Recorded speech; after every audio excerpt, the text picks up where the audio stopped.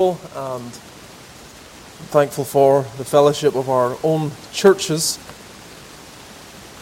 It is an adjustment moving to North America and the distances involved in terms of fellowship between churches. When you're in Northern Ireland, it's quite different. In fact, recently, I think it was when we had Mr. Stephen Greer with us in Greenville as a student. He's entering his final year.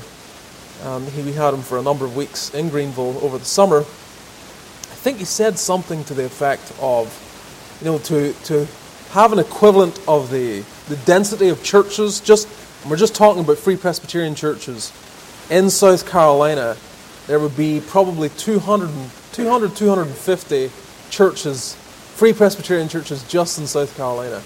So that gives you a sense of the density of Free Presbyterian churches in Northern Ireland versus what we have here, where we might have one in a state here and there, versus having 200, 250 in one state. So that gives us just a difference, and it's a challenge then of enjoying fellowship in the same kind of way. It's not possible, but we appreciate therefore our Presbytery weeks that allow us to come together. It is good to see the elders here as well.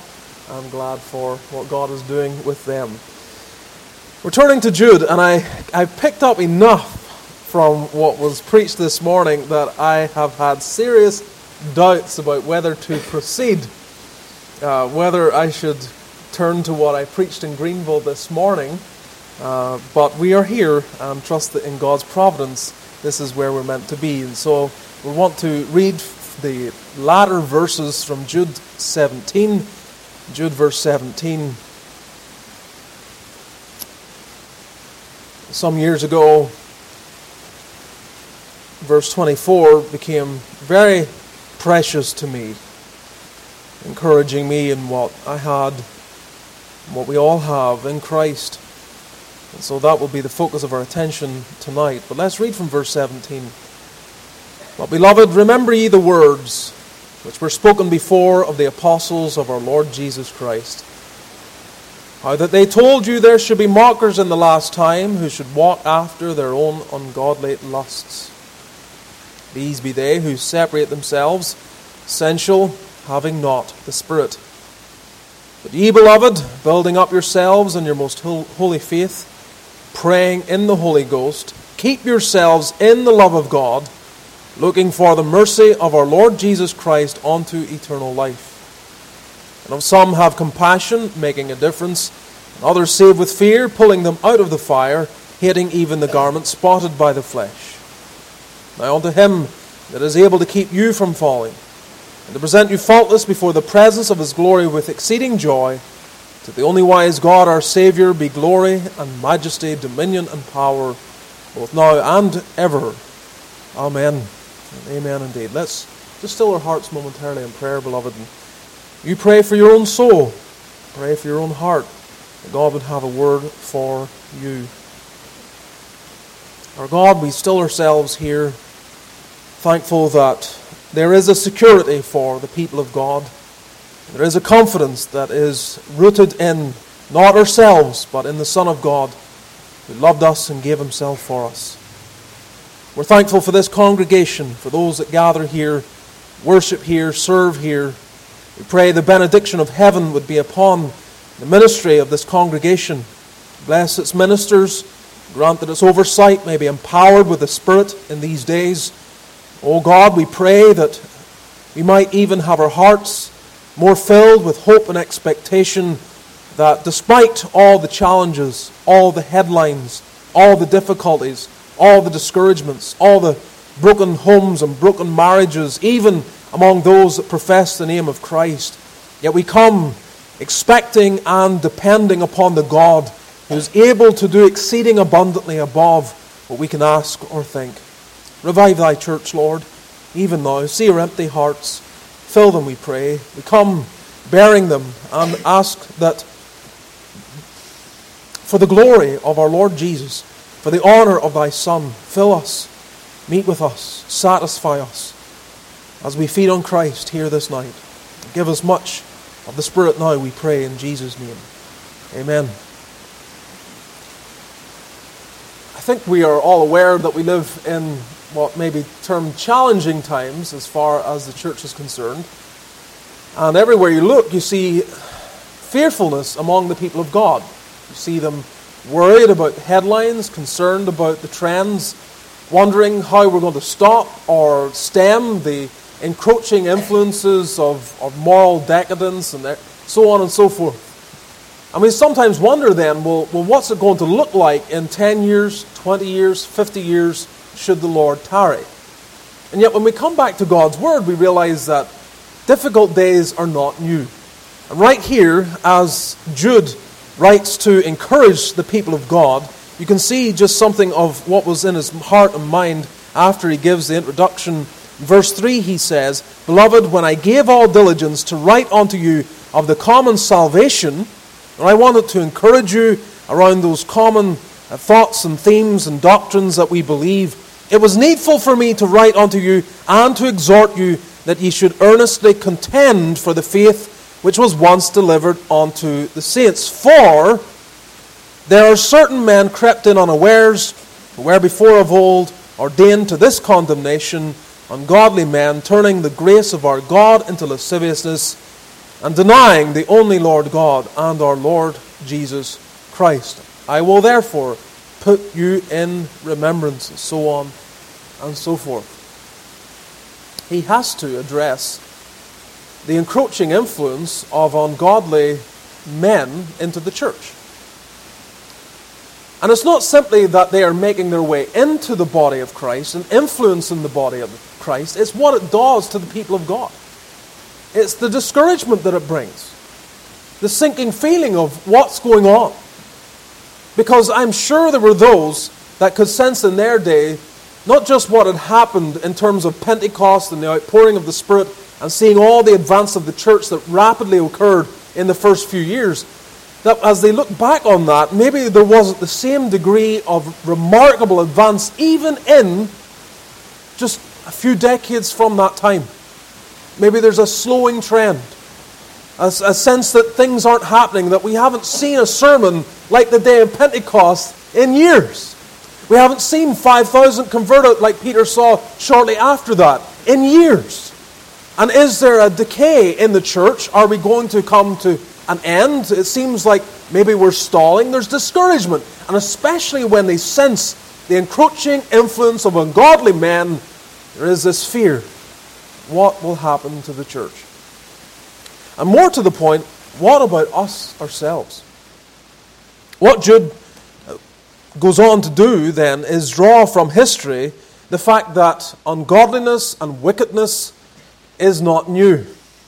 And even among those that would be found among the truth or having access to the truth, there is this departure. He addresses angels. He goes back to other individuals through church history. Balaam, Cain, so on and so forth, Korah. These people come to the fore as examples of others that infiltrated, and despite their access to the truth, they propagated evil, and they had an evil leavening influence upon those around them. Well, given that such men are still present in this first century, that's where we began to read verse 17. They are warned again, "Remember ye the words which were spoken before of the apostles of our Lord Jesus Christ, how that they told you there should be mockers in the last time, who should walk after their own ungodly lusts." It would appear to me that in part what Jude is addressing is a fearfulness. That they're wondering, how can this be? How is it possible that such wickedness should infiltrate the visible body of the church? And he is saying, you've been warned. This has happened in the past. This is happening in the present. We shouldn't be surprised. Of course, when you reflect on what he is saying, it can bring maybe a question into our minds. Because what he is saying is, at least in the bulk of the examples he gives, these were people who had access to truth. And yet they drifted away. And so when you reflect upon what he is saying, the question that may arise within some minds is, well, if these people who were in the visible body, access to the means of grace, as it were, and they drift away, how do I know that at the last I won't drift away? maybe I'll be found among those that fall away. This church has been around long enough that I can make the assumption that you have watched over the years people come in, show zeal for the truth, and then fall away. Sometimes in ways that just beggar belief. You cannot believe what is happening before you. People who seem so zealous, people who prayed in the prayer meeting, people who were desirous to evangelize, people that you maybe give opportunity to teach in Sunday school and maybe even hold a service and take on other responsibilities, and yet today there's a huge question mark over where they stand before the Lord. Well, you're in God's work long enough, you'll realize that happens time and time again. And so the question we all may ask ourselves, well, what about me? Will I fall away? Of course, that question causes you to look where? To yourself. And that's not where your hope is. And so as Jude has been dealing with some of these difficult themes and challenging themes, he closes directing the attention of God's people where it needs to be.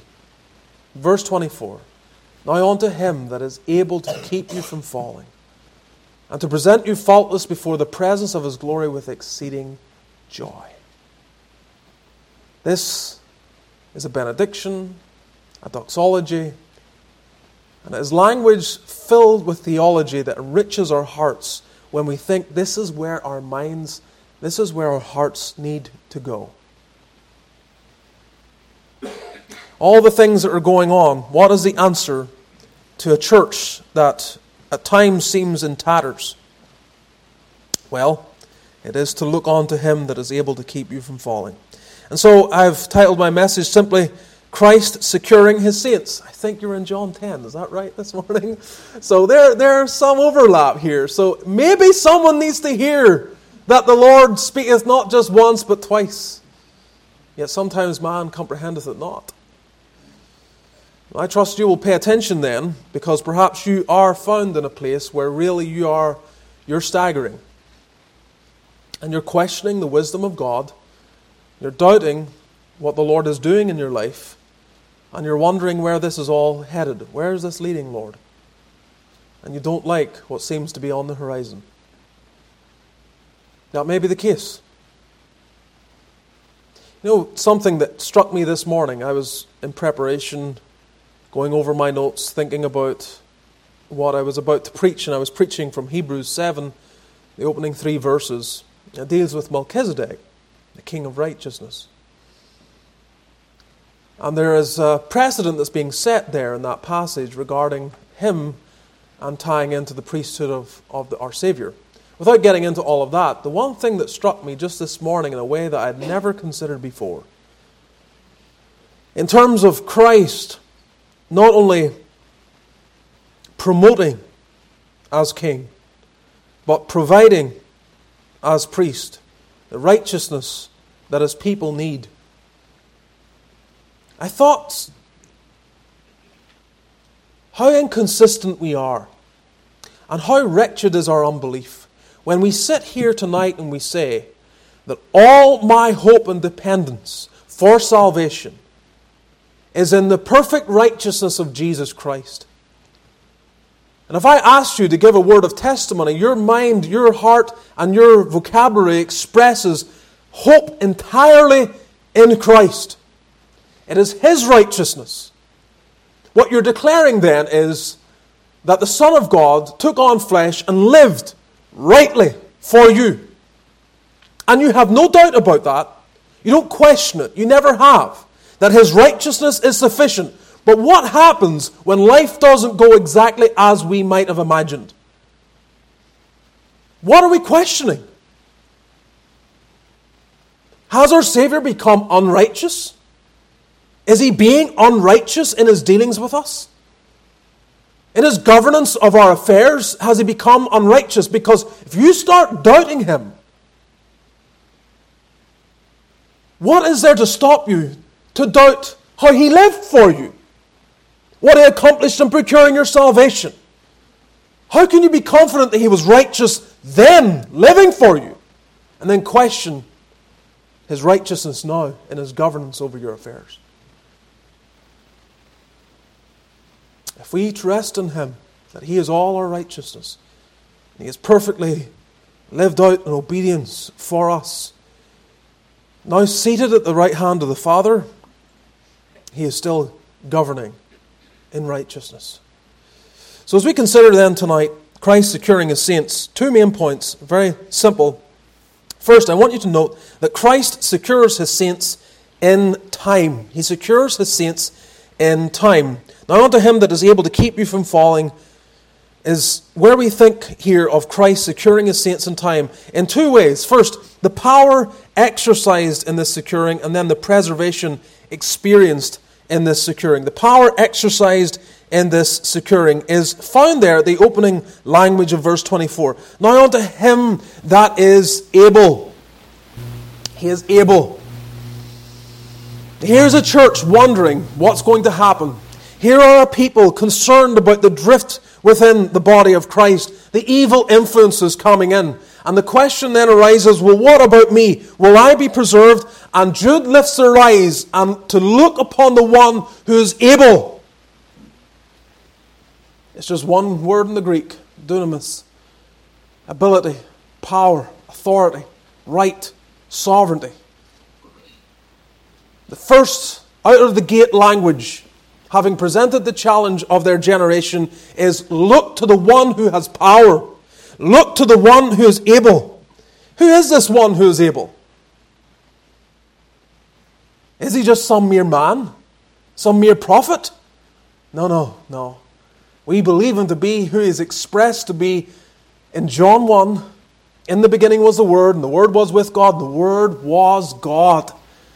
We're looking at one who is unlimited in his power, who cannot be diminished in any way or frustrated in his purposes. He is God. He made the worlds. He upholds them by the word of his power. There's nothing that can stay his hand or say unto him, what doest thou? This is the one who has unlimited authority, unlimited power, and as the God-man stands on our behalf, he went there telling us, echoing in our ears, that all power is given unto me in heaven and on earth. Don't doubt. Don't question. I have all authority, all power. And Jude says that's where you need to cast your eyes. When you're wondering whether you can stay the course, whether you will survive the trials, whether you will pursue Christ amidst all the challenges, when you wonder whether the questioning line of doubting His goodness and wondering about what He is doing, when all of that is going through your mind, Jude says, now unto Him. Lift up your eyes to the hills, from whence cometh our help. This is the one that Thomas fell before, isn't it? When he was filled with his doubts, when he said, I'll not believe unless I thrust my hand into his wounds. And Christ comes to him, stands before him, invites him even to do so. Go ahead, Thomas. Thrust your hand in. And Thomas falls down in that moment. My Lord, my God. Oh, he didn't need to feel it. He didn't need any more. He just needed to see. And that's what Jude is doing, isn't it? Now unto him. He's not just stating words. He's causing, he's calling, he's encouraging, he's admonishing, exhorting the people of God. Look to him. Behold your God. Now some, of course, have theology that questions whether or not there are certain jurisdictions outside the will of God, outside the authority of God, such as the will of man. And so they will say, well, it's all about me and me preserving myself. My salvation is because I responded. My salvation is because I had faith to believe, and that was generated by some ability within myself. And God doesn't come in. God doesn't in any way invade man's will. And so it's possible then that He just watches on The Lord just watches on as men drift. And He has no power or authority to intervene. That's not the God we worship. That's not the Christ who died.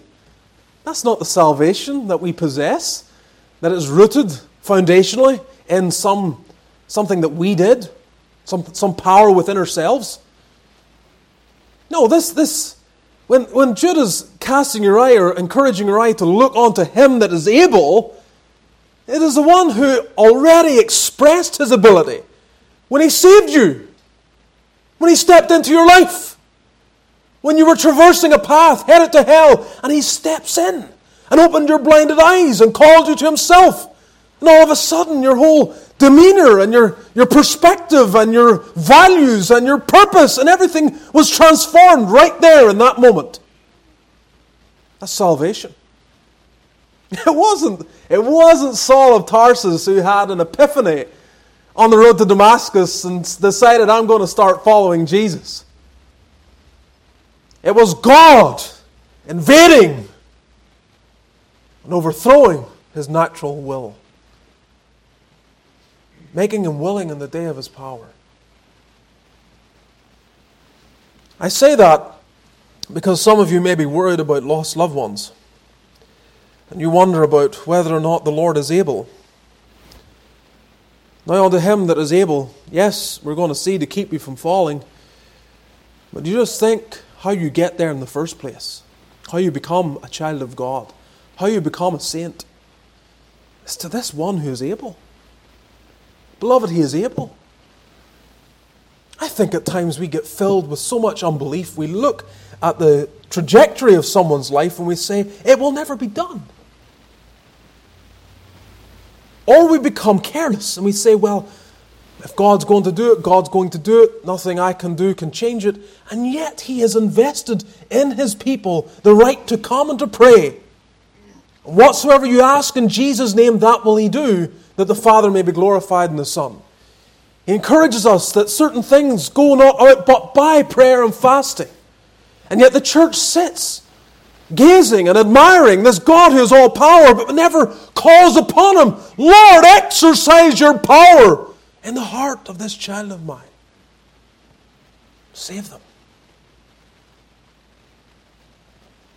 There is no doubt in my mind that one of the things we have lost over the last generation or two, and we can criticize generations, there's always fault in every generation. But there's no doubt that one of the things that previous generations possessed, at least by my reading and awareness, is that they understood the place of prayer in the Christian life far more than we do. We're happy, as a pastor I can say, I'm content if I know God's people give some acknowledgement to God in the morning. Just acknowledge God. Never mind really seeking God. Where are the tears in our prayer meeting? Where's the sobbing for souls? Where's the burden? You'll look long and hard before you find it. You want to know why? Our eyes are not on the one who is able, the one who has power. They're not, beloved. And often it's only through great trial and affliction that we begin to actually look to Him. Often in some selfish way. And yet in the way that God intended, that's what He do. He brings the difficulty, He brings the trial to actually move you to seek Him. The power exercised in this securing. But note also the preservation experienced in this securing. Because it says, now unto Him that is able to keep you from falling. So the one who made the worlds and upholds them exercises His power and His dominion in a very specific way. At least here as revealed by Jude. He exercises His authority and His power to keep you from falling.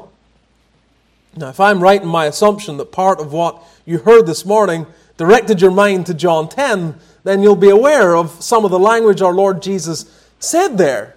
And how that power, again, is expressed in a number of ways. Yes, in the fact that He has power to lay down His life and take it again and so on. But you'll see also that we are in His hand. And no one can pluck us out of the Father's hand. And we're in the hand of Christ. And we can't be separated from that position. These are wonderful truths. But of course, when we realize that He can keep us from falling, the question then may arise is, well, does that mean that it is, if I backslide, if I fall away at all, that I'm not a Christian? Because perhaps you're here and in your heart of hearts you have to confess, I am cold. I'm not walking with God the way I once did. I'm not zealous for His will. I'm not seeking His face. I'm not burdened for souls. I'm not desiring His will. I'm living selfishly. I'm living carnally. The world has my affection, truth be told.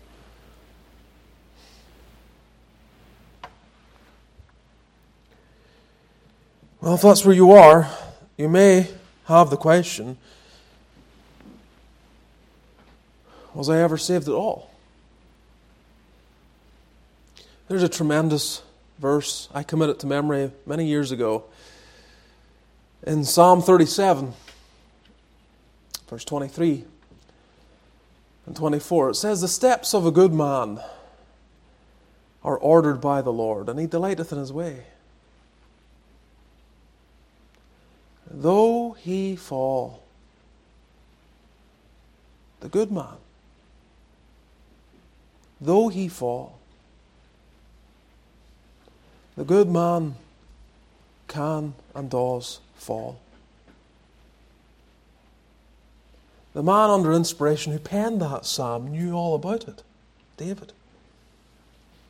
Was David a good man? Absolutely he was. A man after God's own heart is a good man. But he knew what it was like to fall repeatedly. Not just Bathsheba. Read through his life. Make a study of the falls of David. You will find they're numerous. But he records, though he fall, yet shall he not be utterly cast down. Why? Because a good man has some inner strength. Because a good man is good because he has some ability and power to recover himself. He will not be utterly cast down, for the Lord upholdeth him with His hand.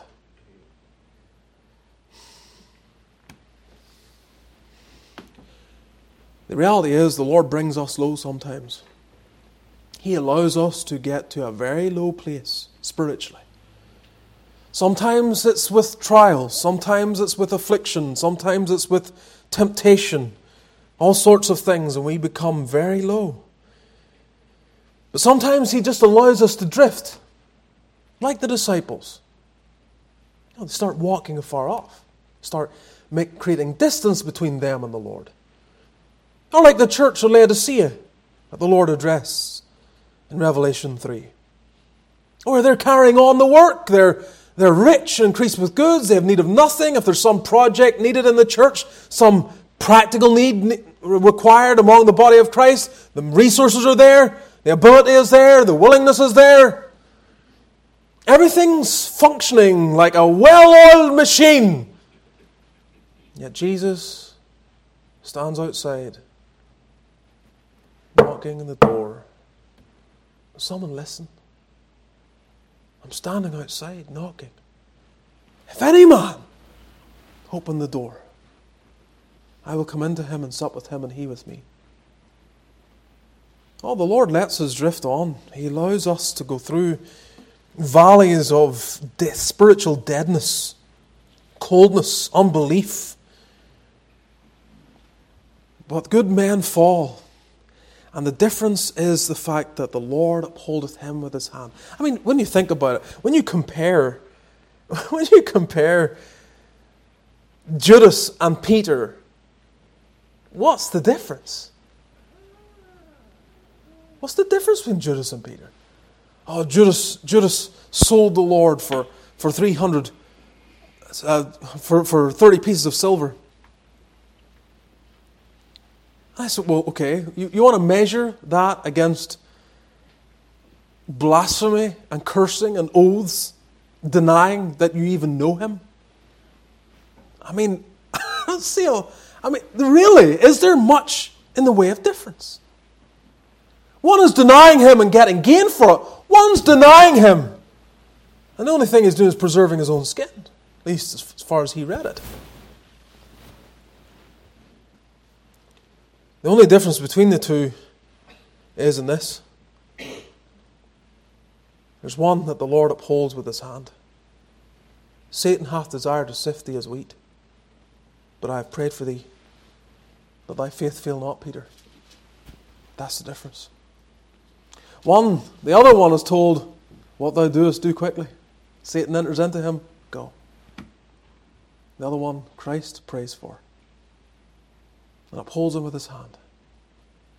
Child of God, if you feel that sinking sense that you have drifted and you're cold and you're backslidden, Judah's lifting your eyes now unto him that is able to keep you from falling. Don't keep falling. Don't push. Don't tempt. Don't test. See that in the providence of God you're hearing a word, maybe even twice today, reminding you of where your eyes need to be, where your heart ought to belong. There's a preservation experience in this securing. And so the Lord preserves his people. He exercises his power, securing them, and he preserves them in this wonderful way where they can be kept from falling. You're assured of this. Various passages, 1 Thessalonians 5, verse 23 and 24, the very God of peace sanctify you wholly, and I pray God your whole spirit and soul and body be preserved blameless unto the coming of our Lord Jesus Christ. Faithful is he that calleth you, who also will do it. I'm praying, and the one to whom I pray is faithful. He will do it. And our Lord Jesus prays in John 17:11, does he not? Holy Father, keep through thine own name those whom thou hast given me. Christ secures his saints in time. Here in this life, he secures them. He keeps them. He prevents them from utterly falling, upholding them with his hand. But secondly, and like I said, there are just two main points here. Not only does Christ secure his saints in time, he secures his saints for eternity. Because verse 24 goes on to say, and to present you faultless before the presence of his glory with exceeding joy. This is great. I love this.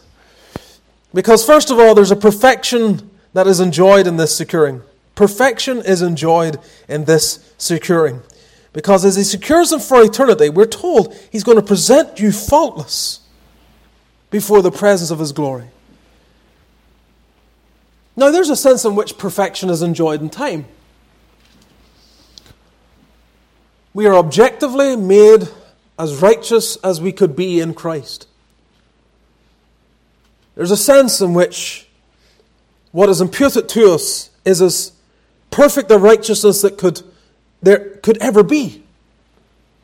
And so we stand before God complete in Christ. We are justified by faith. There is no condemnation to them which are in Christ Jesus. Christ is the end of the law for righteousness to everyone that believeth. This is our standing. And so it may be true that there's a perfection now, but here we're being pointed to a time when we will be presented faultless. Faultless. Faultless, think of it. Faultless. Husbands and wives, is that how you see one another? Faultless? It's not, is it? It is not. Siblings, boys and girls, you look at one another and say, I have faultless brothers and sisters. No, that's not how we live. And no doubt in your home, just like many homes, there are times when you see the faults that exists within other brothers and sisters, and it becomes even a subject of conversation, sadly. And that we gather here before the presence of one who will present us faultless. In Colossians 1, 21 and 22, Paul writes there, "And you that were sometime alienated and enemies in your mind by wicked works," this is where you were, unconverted, "yet now hath he reconciled in the body of his flesh through death, to present you holy and unblameable and unreprovable in his sight." It's the same word. Faultless, unblameable, unblameable. That's great. Oh, it's great because this isn't how we see each other or even how we see ourselves. What gospel hope! Unblameable, faultless. There's a catechism question that I never read without being just enriched. It's in the Shorter Catechism, question 38, which asks, what benefits do believers receive from Christ at the resurrection? What benefits do believers receive from Christ at the resurrection? Answer, at the resurrection, believers, being raised up in glory, shall be openly acknowledged and acquitted in the day of judgment, and made perfectly blessed in the full enjoying of God to all eternity. Openly acknowledged and acquitted. Jesus looks and says, I know them. They're mine. And they are acquitted. He argues the case. He presents the judgment. Washed clean. Made holy. Not by effort of their own, but by what I have done for them. You know, sometimes people walk into church and we don't really, maybe we see there's an oddity or a quirk about them, and we might even have harbor a little thought, not sure I really want this person to stay. You have questions about other people. Sometimes we even come to that point among those that we're familiar with. We're meant to love one another, but we struggle to really love. Details we become privy to, things that we think they may have said about us, or perhaps they didn't look at us quite the right way and we took offense or something else.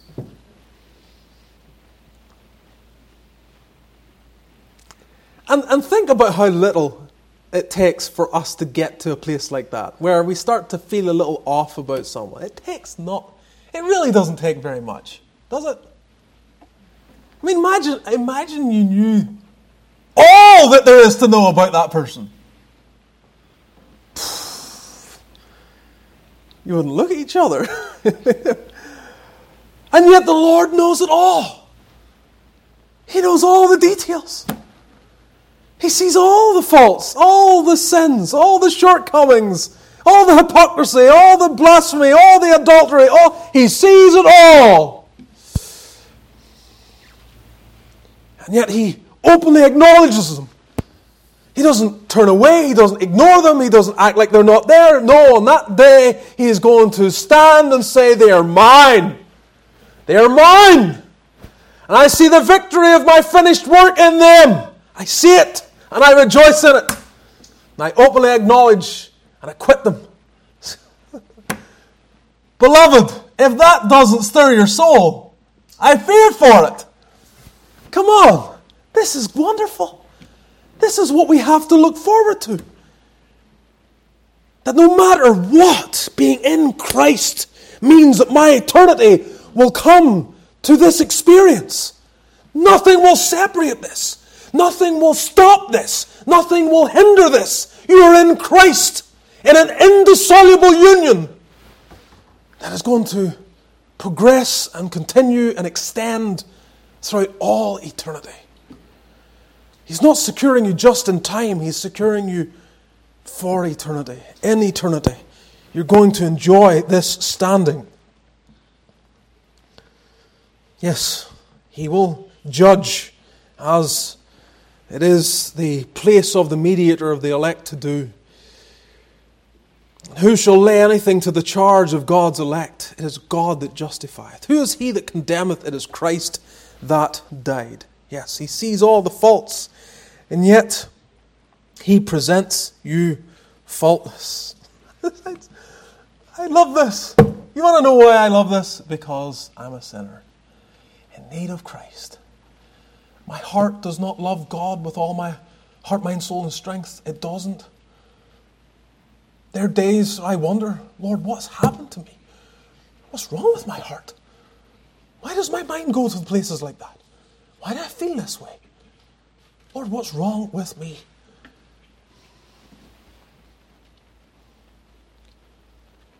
And yet I am loved.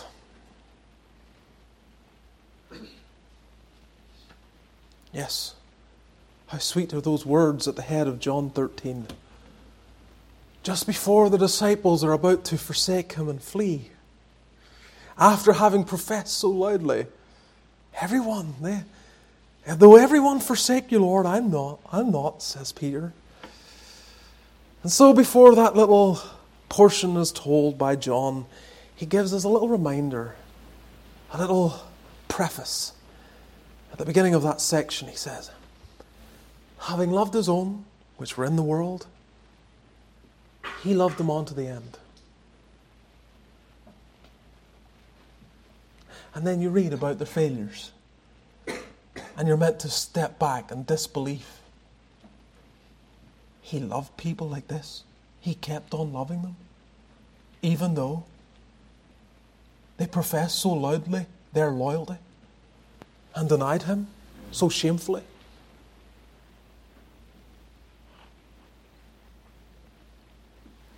But there is also here pleasure that emerges in this securing. Not only perfection enjoyed, but pleasure emerging, or that emerges here in this securing. And we're told because he's going to present you faultless before the presence of his glory with exceeding joy. With exceeding joy. And it's not your joy he's talking about, it's his own. Jude is saying, the Lord is going to have joy on that day. Filled with joy.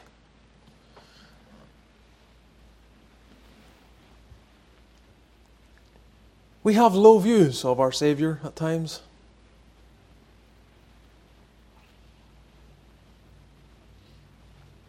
We project onto him what we think he should be thinking. Because we're such sinners. He must hate me. He must be done with me. He must be finished with me. Not according to this. He's going to present you faultless before the presence of his glory with exceeding joy. It's almost as if Jude can't quite find the language. How do I express this to these people? How do I get them to see that what he has done for them is going to keep them through their lives and finally be consummated in such a way that it isn't just the Lord Jesus doing what he has to do, it's not just out of pure duty, but that he finds delight. Delight. He does find delight. The Lord is the most happy, joyful man who ever walked the face of the earth or inhabits heaven. The Lord Jesus. Pure joy fills his heart. We're told in Zephaniah 3:17 that the Lord thy God in the midst of thee is mighty. He will save. He will rejoice over thee with joy. He will rest in his love. He will joy over thee with singing. Yes, rejoice over thee with joy. Joy over thee with singing. You! You say, well, it can't be me. Well, maybe it might be the pastor. He's a good man. He's been faithful for many years. He keeps on plodding, serving the Lord, but it couldn't be me. I know my life. There's no way he joys over me with singing. But you're wrong. He does. He rejoices over you with singing. Our Lord Jesus is the great choir master, the great conductor of all the host of heaven. And He leads in the praises of His people. We look at Him and we get a sense of the kind of joy that should fill our hearts because it's already filling His heart. He joys over thee with singing. What, this little group here in Winston-Salem, North Carolina? Yeah. He loves it. He commanded angels to be present here tonight. It's that important. And He joys over all that goes on to His glory.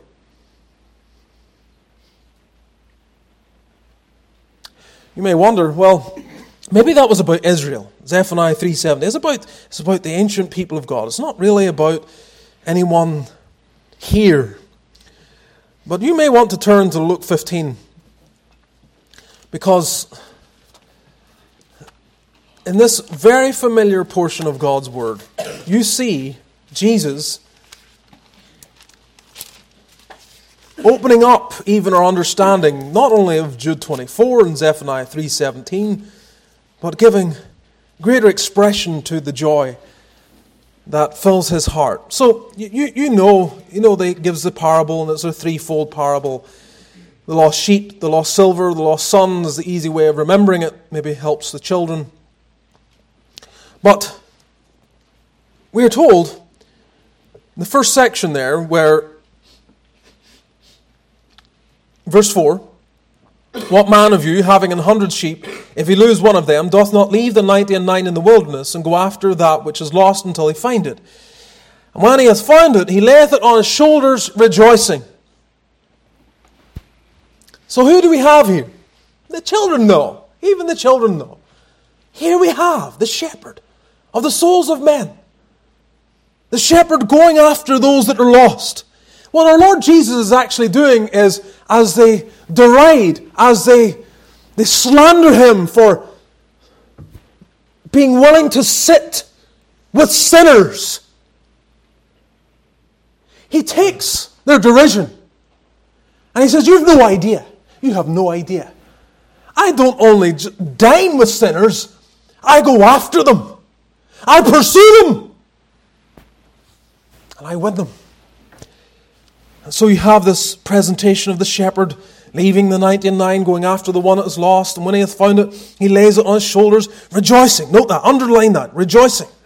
And when he cometh home, he calleth together his friends and neighbours, saying unto them, "Rejoice with me, for I have found my sheep which was lost." He's calling everyone else to rejoice. Okay, so this is a picture of a shepherd, and he has neighbours, and he's so delighted in finding the lost sheep, he calls everyone to enter into the joy with him. Verse 7, "I say unto you, that likewise joy shall be in heaven over one sinner that repenteth, more than over 99 just persons which need no repentance." And then you have the woman seeking for the lost silver. She seeks diligently till she found it. Verse 8, verse 9, "When she hath found it, she calleth her friends and her neighbours together, saying, Rejoice with me, for I have found the piece which I had lost. Likewise I say unto you, there is joy in the presence of the angels of God over one sinner that repenteth." And I will never understand why people read that text and immediately start thinking about angels rejoicing. I will never get it. I will never understand. Are angels rejoicing? Yes. But they're doing so by command, by the initiation of the shepherd, by the woman, by the one who is first delighting in finding that which was lost. You have the parallel. You see the connection. Where he calls his neighbours together. Well, the neighbours later on are the angels. The shepherd. The shepherd is going and saying, "Rejoice with me." The Lord Jesus, finding the lost, says to the host of heaven and says, "Rejoice with me. Rejoice with me, for I have found the sheep that was lost." I will never understand. Oh, angels rejoice over one that repents. I'm like, yes, but they're not the first two. The Lord's rejoicing. That's way more encouraging. Way more encouraging. And why wouldn't he rejoice? Because the only way it's possible is by who he is and what he has done. The only way it could ever occur is by the sacrifice of himself, by him taking flesh and living in a way we couldn't live, and dying in a way we dare not die. Our sins laid on him, his righteousness imputed to us, received by faith alone. And he sees that soul there, lost and undone. And he goes seeking for them, and they respond in faith, and they rest in him, and one is secure, and he sees there's another for whom my blood was shed. And he rejoices that his mission is not in vain. Yet another benefiting from his work. You like to rejoice when your work does good, don't you? When something you do has a successful end. When you've given yourself to something and someone appreciates it, or it's valued, or it serves the purpose that you desired and hoped for. Our Lord Jesus sees himself offering up himself, and then sees souls gathered in, brought in, and he's bursting with joy. And so on that great day, when all from the four corners of the globe are all gathered in, all the elect brought in one by one, he will present you faultless before the presence of his glory with exceeding joy. Yes! They're all here! Everyone counted for. Will you be there? Will you be there? Christ secures the saints. He secures those who trust him. He secures those who have cast their entire hope of salvation on him. He secures those who surrender any argument of their own goodness. He secures the humble who just cry out that the Lord might save them. Lord, save me.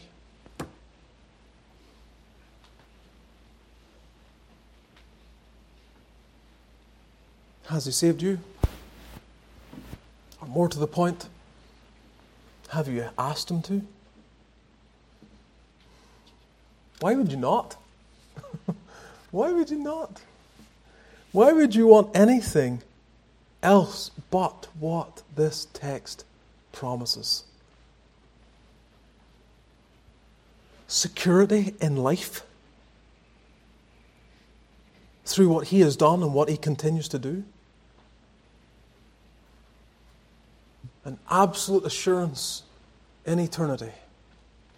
Not just that he begrudgingly, again, the way some believers deal with each other, where we, through gritted teeth, we put up with one another. Imagine your Savior just put up with you. Well, you might say, well, be glad. Give me the lowest corner of heaven. It's better than the most glamorous part of hell. I get that, for sure. I get it. And that would be good. But that's not what he's giving, is it? He is equally looking at, he looks at Saul, but he looks at the lowly widow who gave her 2 mites. And he looks at all his saints and every one of them. And he delights in them all. And there's not one of them that he is begrudgingly letting in. Where he's through gritted teeth saying, I guess you better come in. I'd rather it wasn't so. Not true of anyone. Exceeding joy. He will be just as delighted in your entrance into his presence as he expresses over Saul of Tarsus, over King David, over the Apostle Peter, over any of the great saints of the past. Praise his name. Let's bow together in prayer.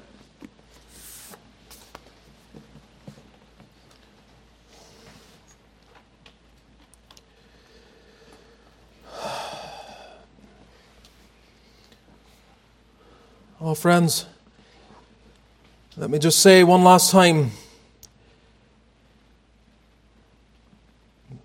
behold your God. Look to this Redeemer.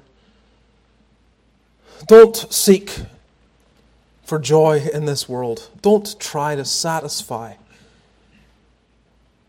yourself on the husks of what the world offers.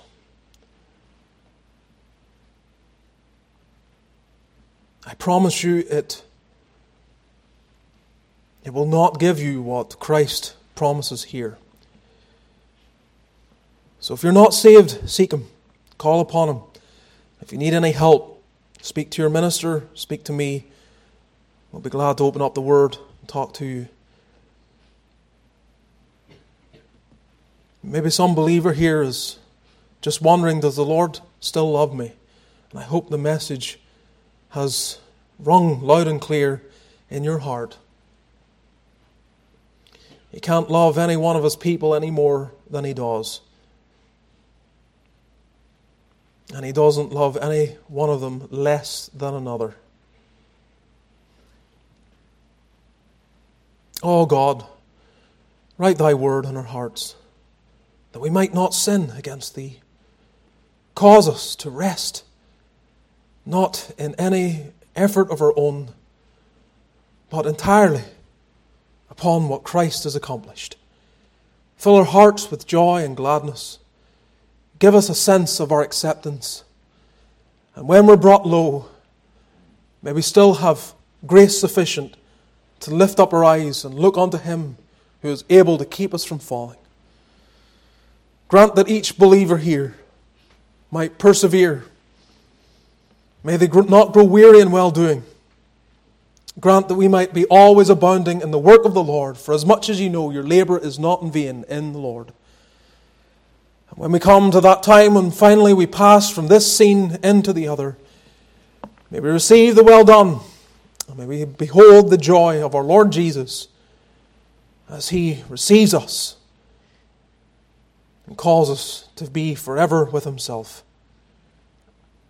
So further Thy work in this congregation, extend Thy kingdom in this area, we pray. Impart us now in Thy fear and with Thy favour, we pray in Jesus' name. Amen.